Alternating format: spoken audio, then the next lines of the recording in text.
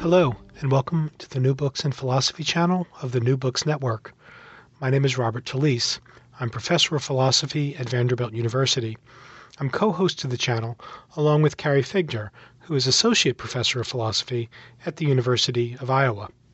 In our bi-monthly podcast, we talk to philosophers about their newly published books. Today, my guest is Kimberly Brownlee. We will be talking about her new book, Conscience and Conviction, The Case for Civil Disobedience, which was just published by Oxford University Press. Kimberly Brownlee is Associate Professor in Legal and Moral Philosophy at the University of Warwick. When confronted with a law that they find morally unconscionable, citizens sometimes engage in civil disobedience. They publicly break the law with a view to communicating their judgment that it is unjust. Citizens in similar situations sometimes take a different stance. They engage in conscientious objection. They quietly disobey, seeking only to keep their own conscience clear. A common view of these matters has it that the conscientious objector is deserving of special respect and even accommodation, whereas the civil disobedient engages in a politically risky and morally questionable practice. In her new book, Kimberly reverses this picture. She contends that properly conducted civil disobedience is more deserving of accommodation and respect than conscientious objection.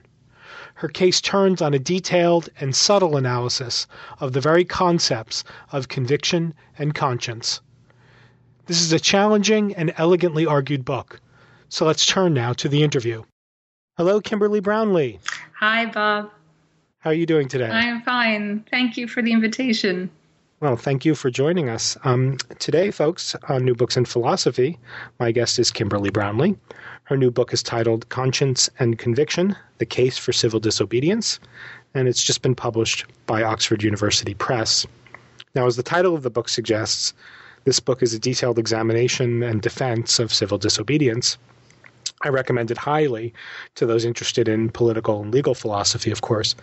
But the book will also be of interest, I think, to moral philosophers more generally, especially given that Kimberly offers several analyses of important moral concepts, including the idea of moral conviction. But before we get into the details of the book, Kimberly, why don't you tell us a little bit about yourself and how you came to write it? Okay, thanks, Bob. So just to give you a bit about my background, I'm Canadian. I grew up in the Fraser Valley, which is just outside Vancouver. And I'd always been interested in big questions like, who are we and how should we live? But I didn't know that there was a discipline, philosophy that looked at these questions until probably the final years of high school when I did the International Baccalaureate program. And in that program, there's a compulsory theory of knowledge course. And, like many people who sort of end up in a field, they talk about there was a special teacher in the background. And that was certainly true for me, that the man who taught theory of knowledge, he was entirely irreverent in his teaching methods. So we would hold classes on the roof of the building. We would hold classes where we all faced the outer walls instead of each other to see if this would somehow enhance discussion. He was very fond of saying at disconcerting moments, "How do you know?" And so he was very inspiring as someone just wholly animated by big ideas. And from him, I learned about some of the interesting thought experiments, Nozick's utility monster, Nozick's experience machine, the idea of a brain in a vat, and I was absolutely hooked. And from there, I went on to study philosophy at McGill, and then at Cambridge, and then at Oxford. And the book project started life about 10 years ago in as the focus of my DPhil dissertation, and I think what led me to this topic, the topic of civil disobedience, there were two things. One was a real fascination with the lives of people like Gandhi, Martin Luther King Jr., Nelson Mandela, more recently Aung San Suu Kyi, these people who seem to embody a certain kind of wise integrity, who were willing to be, entirely self-exposing in honoring a great cause. Someone like Gandhi, was able to say fairly truthfully, "My life is my message," and so there's a somewhat romantic starting point, but really wanting to understand what was it to be that kind of wise being, and sort of how did that fit into a broader picture of the way we should live. And the second interest related to something of a psychological question of why do we show deference to people who assert conscience, people who claim to be animated by a deep conviction? Because it's not just the great characters like Gandhi and King and Aung San Suu Kyi that we respect. We tend to be quite deferential to the doctor who just refuses point blank to perform abortions, or the civil registrar who refuses categorically to perform same-sex marriage ceremonies. We tend to be very responsive to this, and we tend to look to see whether there's a consistency between what these people say and how they behave.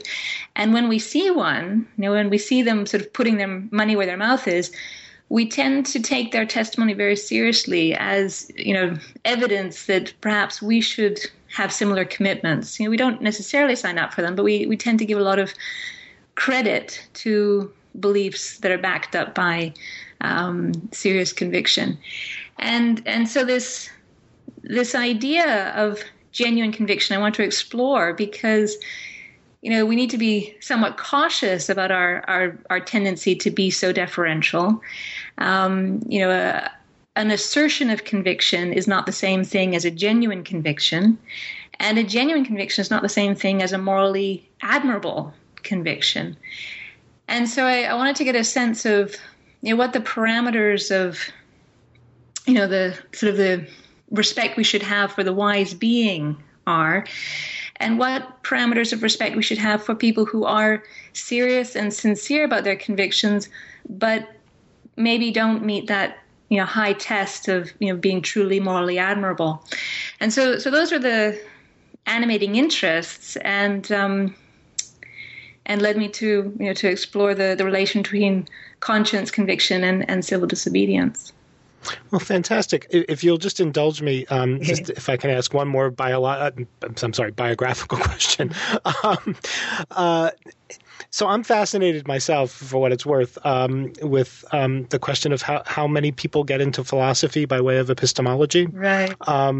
It seems to me a lot, and as somebody who, in my own work, I'm interested in epistemology and political philosophy.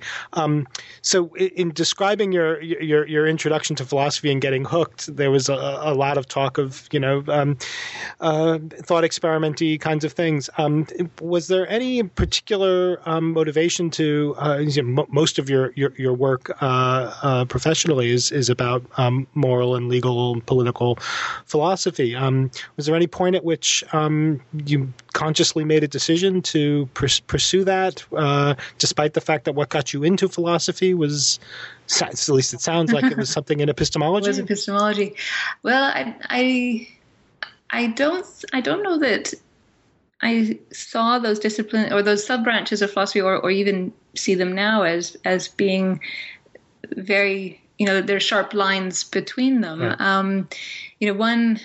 One question I raise in the book is whether we can know from our first-person perspective whether we're actually cultivating a genuinely admirable conviction, or whether, just from our first-person perspective, we can't know that, or at least we can't know that for much of the time, that it's really that we're quite fallible when it comes to our moral beliefs. And so I think the interest in epistemology is very much still an animating concern. And I think, the questions about theory of knowledge that I found most pressing were those that related to the the normative, how should we live, how should we see ourselves, how much confidence can we have in our moral decisions, and not just not. So epistemology applies to a wider range of topics than just moral philosophy, but it was the moral ones that really animated me. Well, that sounds right to me. So let me ask sort of one more. We'll move now into talking about the book. But let me ask a question that about sort of some animating ideas in the book, because it seems, if I'm reading you right, that there are two kinds of commitments in moral philosophy now broadly understood that seem to be in the background for a lot of the book, but sometimes they come into the foreground. And correct me if I'm wrong, of course, but it strikes me that you have in moral philosophy certain Aristotelian commitments on the one hand, and then also certain commitments to a pluralism about values, and at certain crucial, I would say, points in the book. These commitments, I think, do some work for the argument. So could you tell us just a little bit about these broader kinds of commitments that you bring to bear on the topic of the book? Yeah. So with respect to a moral framework, if I had to pin my colors to a label, it would be Aristotelianism, and it would be virtue ethics that I find the most appealing of the traditional Western theories. I think one idea in Aristotle that is very attractive is that philosophy is something you practice, and morality and virtue, these are practical disciplines, not theoretical disciplines. And there's there's a tradition that's developing outside Western philosophy, more so in psychology and contemplative neuroscience, that is highlighting the extent to which the practical cultivation of virtue is interrelated with the cultivation of understanding, sort of understanding of the functioning of your own mind and your own body, that, people who practically cultivate integrity and generosity and compassion, they according to the neuroscience, they tend to have more accurate memories of their experiences. They tend to be more accurate in their assessments of how other people are feeling. And so I think there's a nice link between how Aristotle saw philosophy and saw virtue, and how a lot of what's coming out of Western science shows about the cultivation of understanding. So in a way, it might seem to some extent strange that I sign up for Aristotelianism and virtue ethics, because in part of the book I do take a few shots at a certain version of virtue ethics, namely one that focuses on the virtuous person. And I'm skeptical about the notion that there could be an ideal of the virtuous person.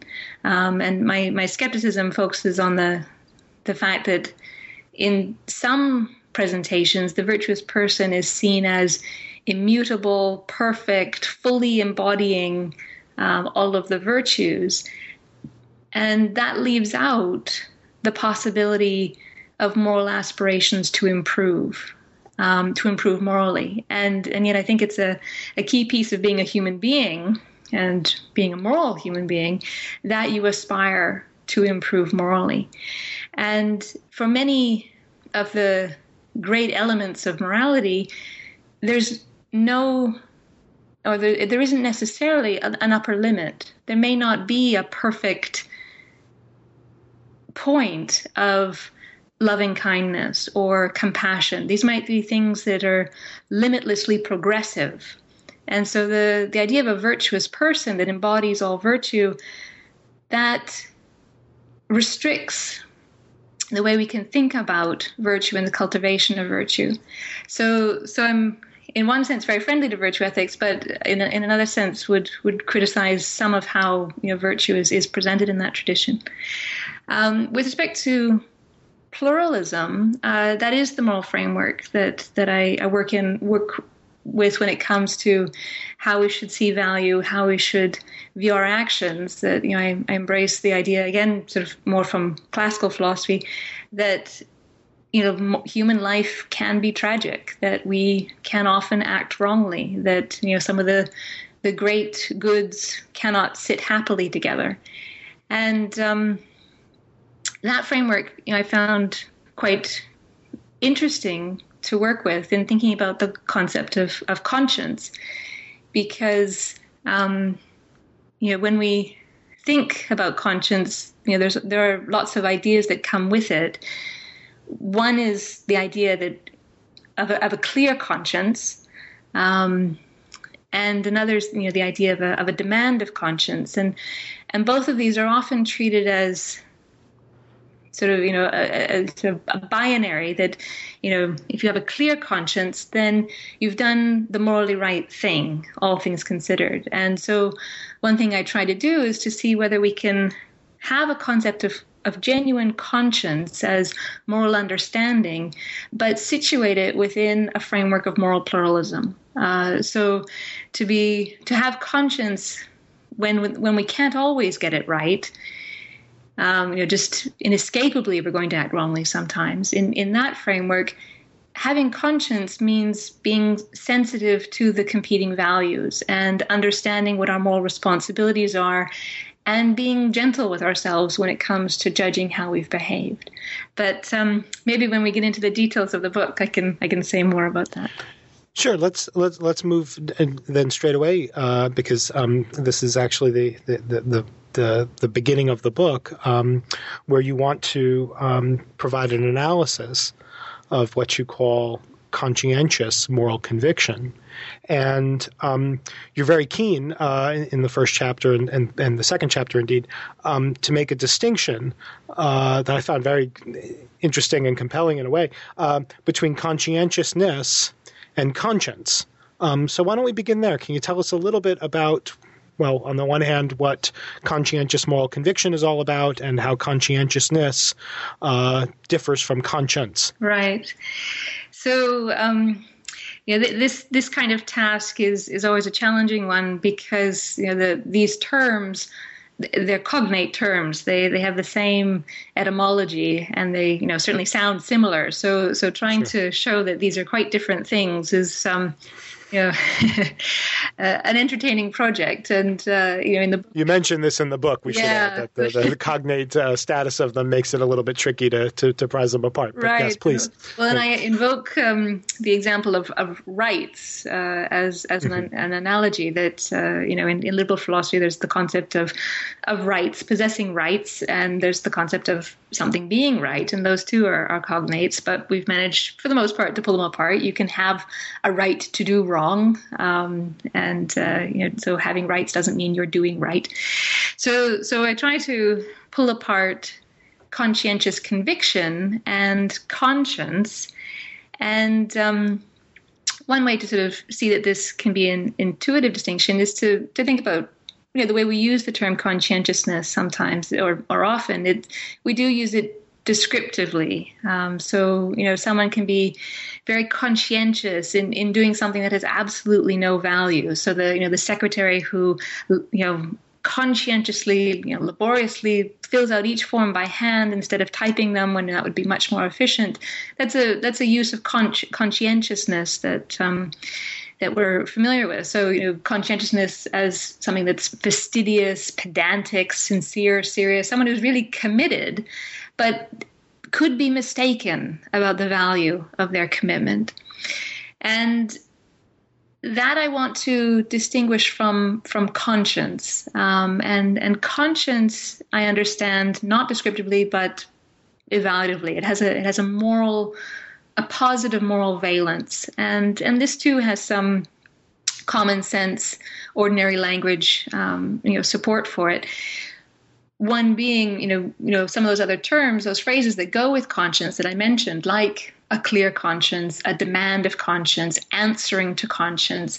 These are lofty ideas, and the book, I try to show that there's important work that each of these concepts can do in how we think about people and how we respect people, but they are quite different things. Right. So, and then employing that distinction in talking now about conscientious conviction, you offer an analysis of these different elements of what conscientious conviction is. Can you tell us a little bit about that? Yeah.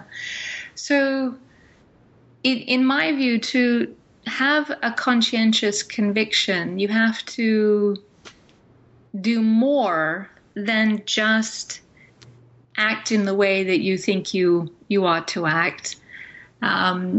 You have to, in addition, judge yourself and other people by a common moral standard. So you have to believe that it's wrong not only when you engage in a certain type of conduct, but when anybody engages in that conduct. So if you think it's wrong to eat meat, you have to think it's wrong when anyone eats meat. And, it's a pro tanto wrong, not a all things considered wrong. So that's the first additional element. The two other additional elements which distinguish my view from those you'll find in the literature, and actually there aren't many analyses of conscientious conviction in the literature, but the two additional elements that I think are important but under-acknowledged are non-evasion and dialogic effort. So in my view, to have a sincere conscientious conviction about something, moral conviction, you have to be willing to be seen to hold the view you have. You have to not try to evade the possible repercussions of your view. And you also have to be willing to try to engage other people in deliberation about the merits of your view. You have to be willing to communicate your reasons for holding your view. Partly that's because in communicating at the level of reason, you show that you believe your view is sufficiently credible that it can be given arguments in its defense. And through the communicative effort, you also confirm your non-evasiveness, your willingness to be seen. And the picture that's on the cover of the book sort of embodies this idea of conscientious conviction. The principle that I've given for this idea of conscientious conviction is the communicative principle of conscientiousness. And the picture on the cover of the book is it has a painting by Norman Rockwell called The Jury, which was on the cover of the Saturday Evening Post in 1959. And in this scene, you have 11 men and one woman in a jury room, and there's smoke in the air, and the people, the men have shed their jackets, and you have this image of tension. And in this picture, the woman is sitting in a chair, and she's surrounded by 10 of the 11 men, and you can see that they are united in opposition against her. And then there's one man who's just sleeping at the side of the room, not engaged at all. Mm-hmm. And the woman, she has a straight back. She has her arms folded. She's got this strong look on her face. And you can see she's entirely alone. She's exposed, and she's the dissenter. She's the holdout. And in that willingness to be seen, and through her attentive look and engagement, you can see she's also trying to communicate. That embodies a lot of the, what I've called the communicative principle of conscientiousness. And there's a strong visual contrast between her and the man who's sleeping to the side. He might well agree with her, but he's not exposing himself. He's not trying to engage in discussion. So that's my picture of conscientious conviction, and it contrasts with one that sees conscientious conviction as a much more modest, personal, private type of activity. In my view, that kind of activity, it raises a doubt about the person's sincerity. If you're not willing to be seen, if you're not willing to expose yourself and bear the potential risks of dissenting, can we really take your conviction seriously? Right. One thing that I found very striking about the Norman Rockwell painting, the book, folks, the book opens with a discussion of this painting. It's very striking. Is the distribution of the crumpled up pieces of paper, which I take are jury votes, right? Which are all at her feet in a way, there's nothing going on with the guy on the other end of the photo who seems to be falling asleep. It's sort of maybe they have thrown their votes at her in a way. That's right. It's a really, really marvelous painting and a very suitable image for the kind of view you have about conscientious conviction. So let me move then.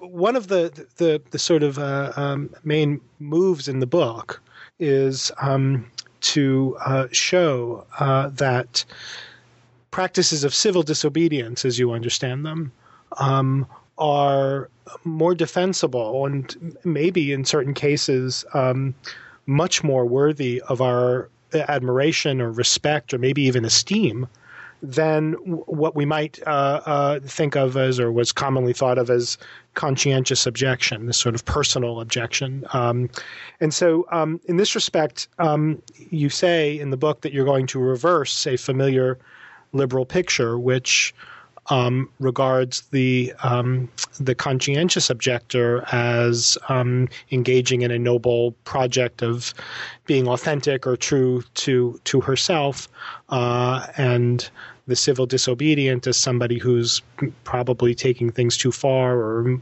might be on the verge of being a fanatic or in some other way is doing something that's very questionable, unlike the conscientious objector. So you've got a couple of arguments that are supposed to vindicate the civil disobedient. And in this regard, one of those arguments you call the conviction argument. Can you tell us about the conviction argument and how it vindicates or puts a more positive gloss on the civil disobedient? Sure. So the standard liberal view, and in a way, it's unfair for me to lump Rawls and Raz and Singer and all these people who've had liberal positions all together, but there is a somewhat common consensus that civil disobedience is a strategic act, and that it's aimed at changing the law. It's a deliberate breach of law that is communicative and is granted to it's acknowledged as conscientious in the liberal literature, but it's not on a par with personal conscientious objection. So and this is treated in different ways. So John Rawls, he wants to make a case for civil disobedience, but he does it by taking a very narrow view of what can count as civil disobedience and a very narrow view of when it's justifiable. So for Rawls, to engage in civil disobedience, your act has to be public, in the sense that you warn authorities in advance that you're going to break the law. It has to be nonviolent. It has to be civil or conscientious. And it has to be done with a fidelity to the legal system. So someone like Gandhi was not engaged in civil disobedience because he was a revolutionary. He did not have a fidelity to the British system in India. And someone like Nelson Mandela was not engaged in civil disobedience because he advocated constrained forms of violence like sabotage. And many others, whose acts we might think are civilly disobedient, people who hold sit-ins in government buildings in order to protest the Iraq War, or people who release animals from research laboratories and then, publicize it afterward, they're not civilly disobedient for Rawls because they didn't warn authorities in advance. So, he has this very narrow view of what it is, and then a narrow view of when it's justified. It has to respond to a substantial injustice. It has to be taken as a last resort, and it has to be done in coordination with other minorities. Only then can you say you're engaged in justifiable civil disobedience. Now that's the best known of the liberal views. Joseph Raz has a broader picture. He doesn't restrict civil disobedience as narrowly as Rawls does, and he has a broader picture of justifiability. But he too argues that if we were to try and defend a practice of conscientious disobedience, if we were going to try and argue that there is a moral right to engage in these practices, we will be able to make a stronger case for personal, private disobedience than for civil disobedience. And the reasons relate in part to the risks of civil disobedience. Right. That, this can be seen as, an activity that would inspire other people to break the law, people who are less committed, less serious. It can be seen as improperly flouting the law, particularly in a liberal society where, if there are decent ordinary channels for participation, you should be using those. You shouldn't be resorting to breach of law. So this is sort of the liberal picture. And the thing that I argue is that if indeed sincere conscientious conviction is, as I've described it, that it requires non-evasion and communicative effort, then breaches of law, like civil disobedience, which are communicative and non-evasive, they have a better claim to the protections that liberal societies tend to give to conscientiousness. Liberal societies tend to be respectful, when possible, of demonstrations of sincere conviction. And some of that stems from a respect for competing views of the good life, for the plurality of values that people can espouse. And my thought is that private conscientious objection that doesn't seek to engage others in deliberation has less of a claim to the protections of conscientiousness. Because, well, first of all, there's this lingering epistemic worry about the sincerity of a private objector, specifically an evasive objector, and there's the loss of benefit to the society. This person isn't trying to support or promote something that they claim they think is very valuable. So the conviction argument rests, in large part on my account of sincere conscientiousness and defends civil disobedience as the practice that best reflects sincere conviction. Excellent. So I guess one sort of quick question, if I could follow up, about the sort of the requirement or the aspect of civil disobedience that is aimed at invoking or provoking, maybe might be the better word, a kind of discourse or dialogue with one's fellow citizens. What if somebody thinks that one's fellow citizens are, in a way, hopeless, right, or or hopeless, maybe are too far gone, or are so blind to what's plainly unjust that more talking or engagement is a kind of inefficient use of one's time. I mean, I'm wondering if just there aren't cases in which someone might say that the more personal disobedience, the conscientious objection stuff, might be the appropriate reaction if one thinks that the dialogical aims of the civil disobedient are, in a way, silly or foolish or right. So if people are so far gone, there's nothing to do but try to not be complicit in what they're doing. Right.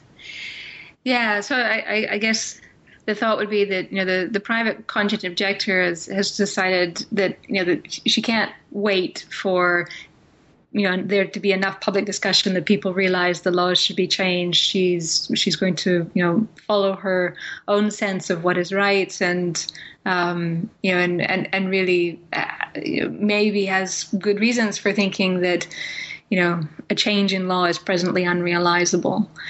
And I think there's a valid concern there. One point would be that when you engage in civil disobedience, you aren't necessarily addressing your government. Gandhi, who I very much would say was a civil disobedient, was not addressing British rulers in India. He was addressing the local people of India, and he actually had a very inclusive view of the people he was addressing. So he said, we cannot ignore the untouchables. We have to, every person can be part of this non-violent, non-hating resistance of the domination of British rule in India. So your audience can be the citizens within your community. Your audience can also be the international community. If you find that there's just no one at home receptive to your efforts, that then you may have to try and garner support from outside. Mandela and Oliver Tambo. Oliver Tambo did a lot of recruiting of sympathy and support for the ANC and the anti-apartheid cause, and that was in a way to help build up support at home. So there's I think you have to be, in a way it's a different request to say you have to try to engage as much as possible with as many people as possible. That's a different request from saying, you have to wait for a better season. Martin Luther King Jr. was very frustrated by white Christian ministers and the local community who said to him, wait for a better season. They should have been on his side. He said, you share these values, you should be supporting it. So, when you're going to engage in civil disobedience, there has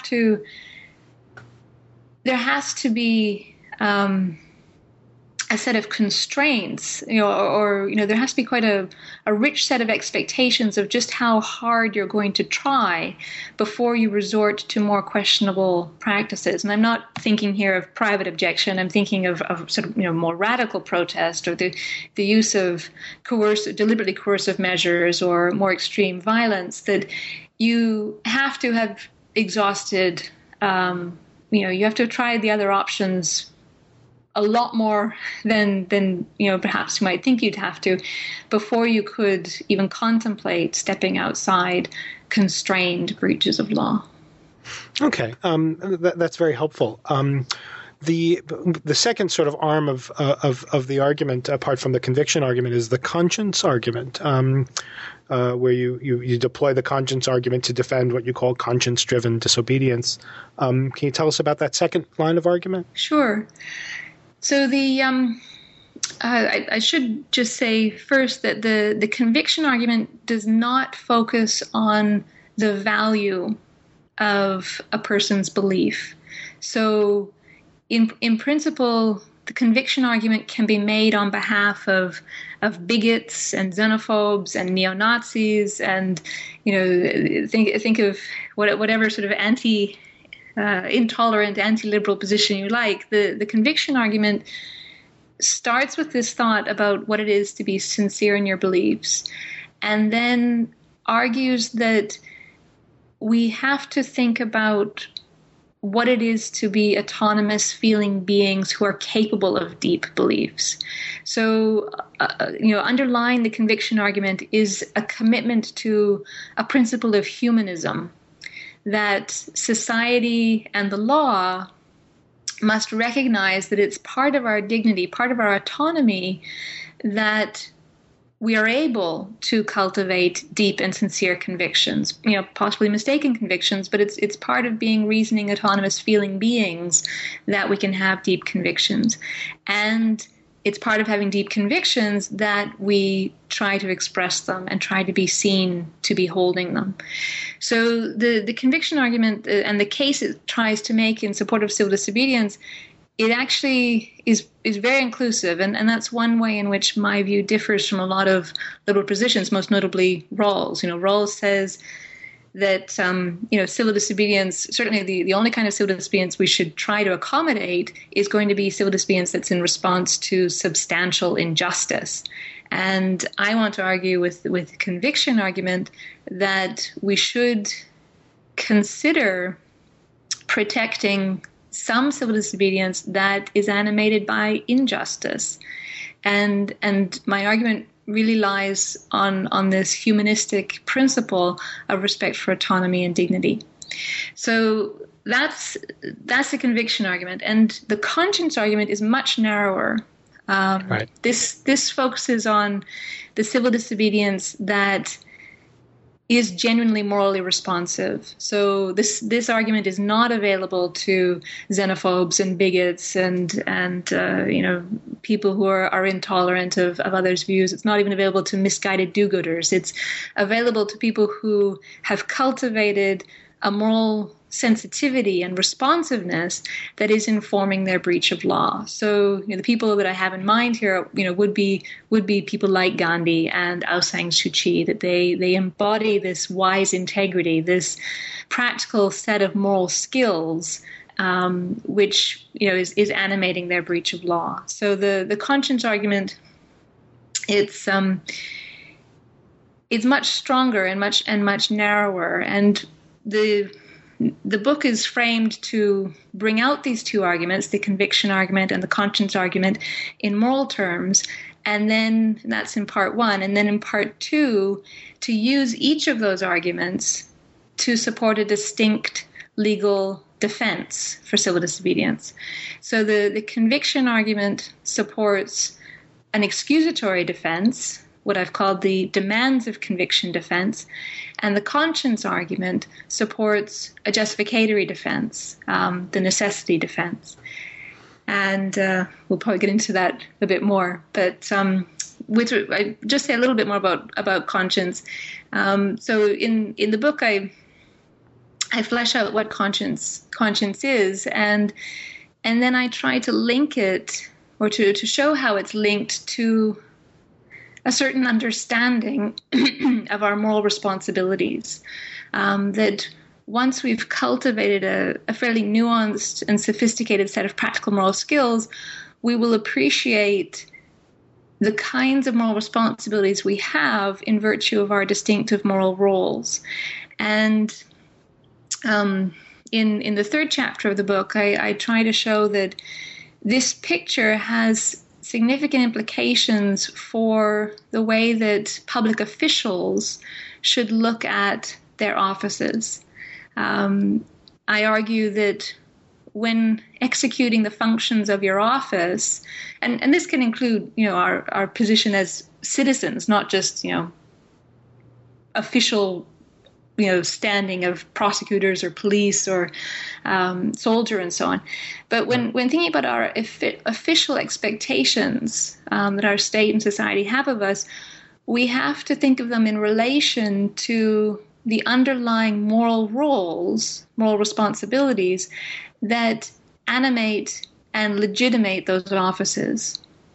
And so when there's a tension between what's demanded of us officially and the moral responsibilities that underline and legitimate the office, we should privilege the underlying moral responsibilities. And so the example I give one example I give in the book is it's quite a sad one, of two community support police officers in the UK who saw a child drowning in a pond, and instead of jumping into the pond to try to save the drowning child, they radioed for an expert rescue team to come to the scene. Right. And of course, in the intervening time, the child died. And they were praised by their superior for following proper procedure, but they were censured by UK society, and indeed by former Home Secretary David Blunkett, who said that, rescuing the child, jumping in to save the child, this is what would be reasonable to expect of someone as a human being, never mind the job. Right. And the picture the view I would take of that was, in addition to it being appropriate, just for a human being to respond this way, these were also, they were community support officers whose underlying moral responsibilities were to, sort of take care of their community, to protect the interests of the people in their community. And so in addition to it being just the natural human response to try to save the child, they had special responsibilities as community support officers to try to rescue the child, never mind the rule book. So that's... I try to use the concept of conscience and moral understanding to show that actually, when we're looking at the moral expectations of us, we have to engage in a lot of first-order moral reasoning. We cannot defer to formal demands. Right. So that's very helpful. Let's move then to what you had foreshadowed a few moments ago about the sort of legal dimensions to this, which is the second part of the book, because you do run the conviction argument and the conscience argument wind up becoming or playing a role in two different kinds of legal defenses. One is the demand, as you say, the demands of conviction defense for civil disobedience, and the other is the necessity defense. Can you sketch those moves for us? Right. So the demands of conviction defense. My thoughts on this started in a response to some work done by Jeremy Horder, who has a book called Excusing Crime. And in the book, he fleshes out what he calls the demands of conscience defense. But because of the special way I'm understanding conscience, I've distanced myself from his terminology. But he does mean what I'm calling the demands of conviction defense. And what he argues is that the state. The state asks too much when it asks us always to put the law first. And he thinks that, a proper respect for private conviction means that you should be able to offer an excuse when you breach the law in some cases. Now, he does not think this argument that this defense applies to civil disobedience. He thinks it only applies to a very limited set of private acts of objection. But it was his thought about, a legal excuse based on conviction that got me started. And my claim is that, first of all, civil disobedience is the more likely candidate for a practice that can claim this defense because it has, better claims to the language of conscientiousness. And I offer additional arguments for why this defense makes sense. So the first argument appeals to autonomy, and here Horder and I are in agreement to some extent, though part of my story is that autonomy is expressive, autonomy is communicative, and respecting full autonomy means respecting our need to express and be seen when we have deep beliefs. But that's one argument for the defense, a respect for autonomy and an appreciation that society and the law place overly heavy burdens on us when they ask us always to privilege the law before our personal commitments. The other argument I offer, and this goes beyond Horder, it appeals to the psychological costliness of disregarding our personal commitments. So it's related to autonomy, but it's sort of one step earlier in the story, that in order to have autonomy, we have to have a certain psychological integrity, the capacity to have commitments. And it's in the interests of the state and the law to make some space for our privileging of our commitments, because if that's not there, then we may face, the threat of acrasia, a weakness of will, that we won't be able to give priority to the law in cases where it would be appropriate for us to give priority to the law. We'll find it hard to follow the good laws as well as, the laws, or, following any law will become more difficult for us. Mm-hmm. And this, this links to an Aristotelian idea, one that Gerald Postma has discussed, which is that, the cultivation of reasoning ability and judgment, these have to be exercised. And so if the law always demands that we put the law first and, sort of follow its reasoning without reflection or judgment, that in a way we're dulling our capacities to reason. And that's not in the interest of a liberal democratic society. A liberal democratic society benefits when its people are reflective and responsive and independent-minded about their judgments. So those are the two main arguments for the demands of conviction defense. It's, protection of our autonomy and respect for our psychological integrity. Right. And what about the necessity defense? So the necessity defense, this was interesting territory for me to explore because I'm familiar with the fact that civil disobedience have a notoriously difficult time arguing necessity, and it was only in exploring the literature on the necessity defense that I realized that problem is not unique to civil disobedience. That's a problem about the necessity defense, that there's a lot of skepticism in the Anglo-American tradition and in the courts and by judges about necessity as a defense for breach of law. So there are different accounts of what you are claiming when you assert the necessity of your breach of law. Some accounts say that you're arguing that your act is the lesser of two evils, that it would have been worse had you not acted. Other accounts, frame it more in terms of sort of the moral, the involuntariness of the act. There's a compulsion element that you couldn't have done anything but this act.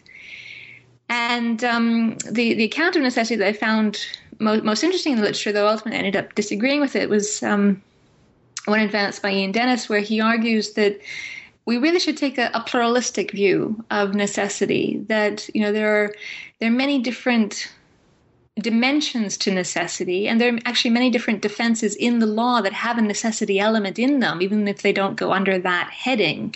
So self-defense, third-party defense, public defense, there's greater recognition of medical necessity, duress of circumstances. These are all domains in which there's a necessity element, but they aren't always given that label. And so he says that there's a family of defenses here that we can call necessity defenses.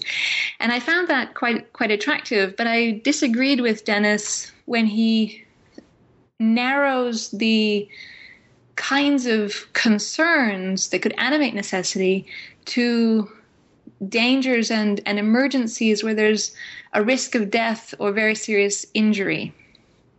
And in my view, that takes into account, some important realms of necessity, but it ignores a more humanistic picture of our needs. So, humans, we have needs not just to be protected from serious injury and risk of death, but we also have needs to be recognized, needs to be, politically recognized, and to be respected as persons, to have our political freedoms honored, not to be subject to the domination of someone else.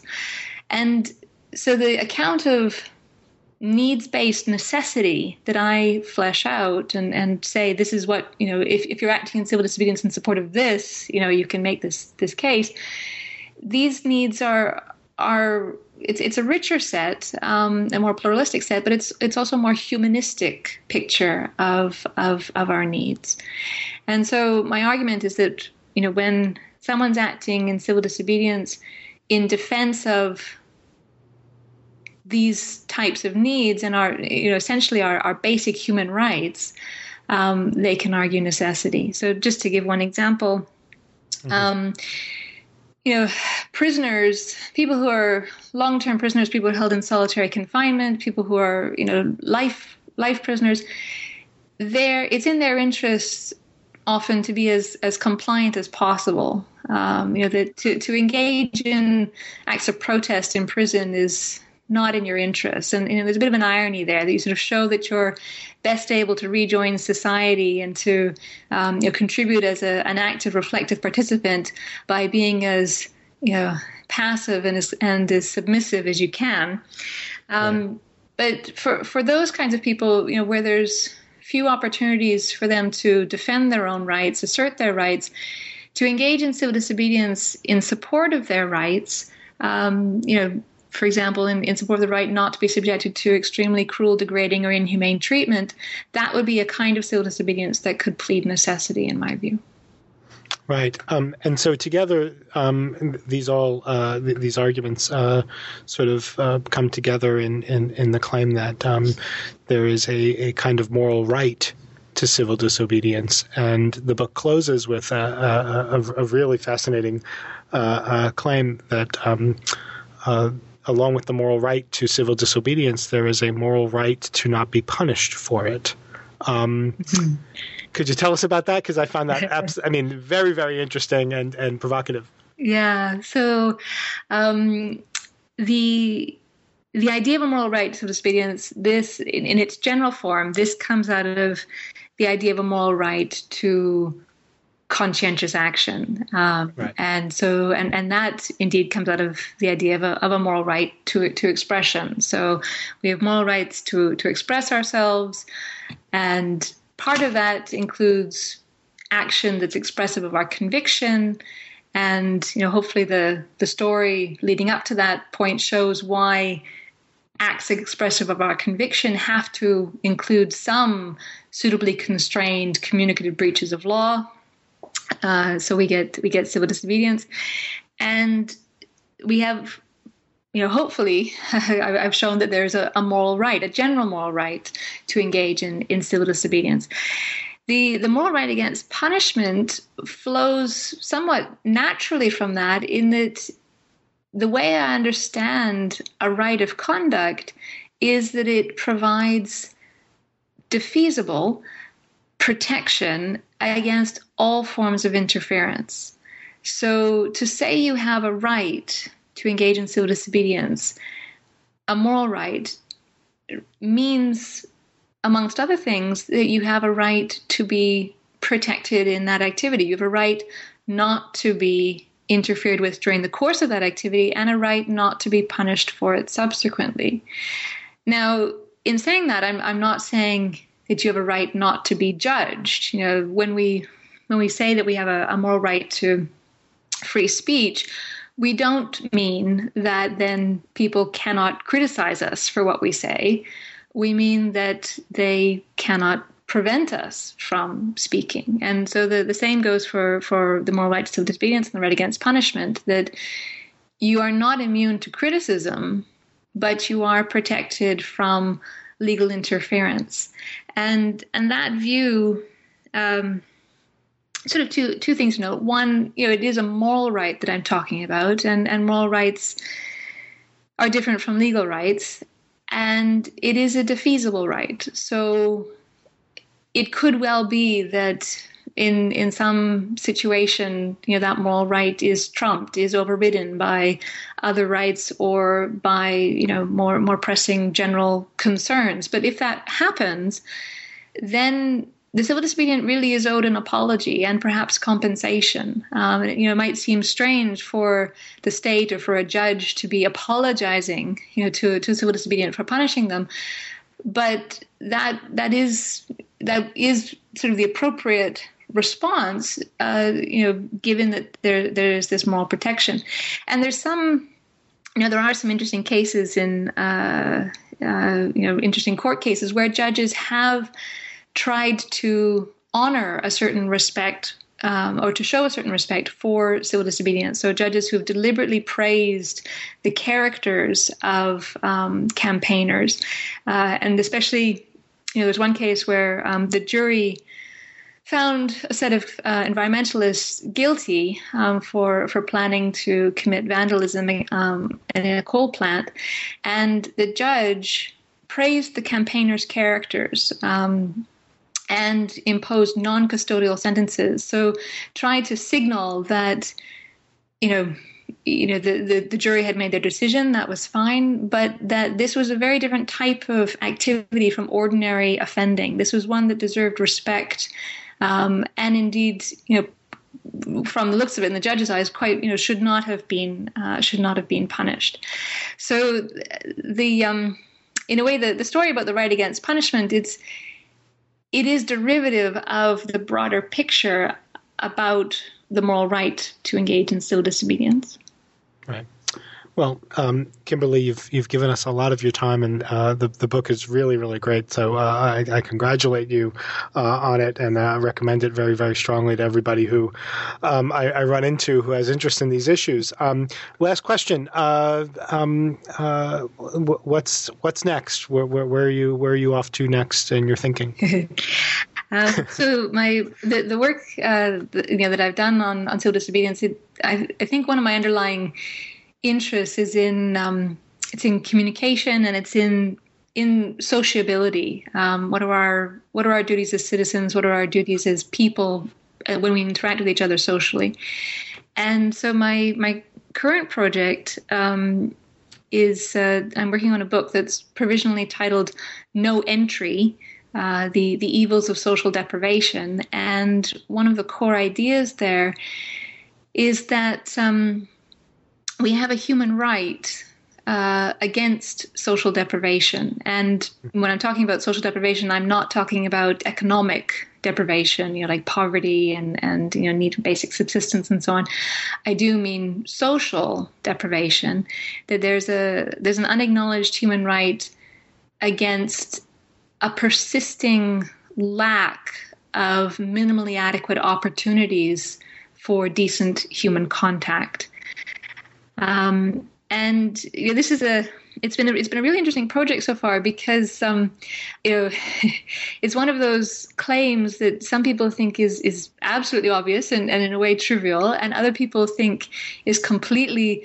I think one person described it as creepy, and and I think the one worry is that this is potentially very illiberal.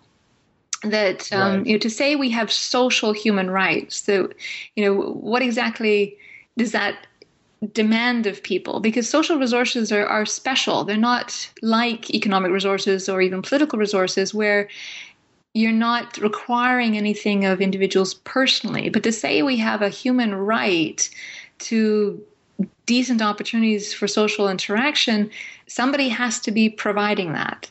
And so, one answer to this worry is fairly standard move to say that, well, governments are primary duty bearers when it comes to human rights. And so for someone who lacks opportunities incidentally, someone who's disabled or someone who's elderly and who's unable to remedy their social isolation, governments can provide regulated social contact. It also, in focusing on governments as primary duty bearers, allows us to say that governments themselves should not be engaging in practices that are socially privative. So, solitary confinement as a method of punishment, that is a human rights violation on this picture. And the use of detention, certain types of detention in immigration facilities. The U.S., many people are held in isolation who have not been convicted for a crime. It's not a method of punishment, but just a method of segregation and control. That is also a human rights violation. So this starting idea, I'm hoping to flesh out into a broader account of the ethics of sociability. What are our social duties to each other? What social rights can we assert? What is the general value of sociability? What are the virtues of sociability? And there's overlap with discussions about the ethics of care. But this picture, the ethics of sociability, it's not distinctly relationship based. It's a broader picture of what do we owe each other socially. Well, that sounds very exciting, and I'll keep an eye out for work on that. I see that you've already had a paper appear recently. I'm forgetting the journal on some of this on social deprivation, so I'll keep an eye out for more, and maybe we'll have you back if you are willing to talk about that when the book comes out. New Books in Philosophy. But for now, thank you so much for joining us, and thank you for your time. Oh, thank you, Bob. I appreciate the discussion. All right, take care now. Bye. You've been listening to my interview with Professor Kimberly Brownlee of the University of Warwick.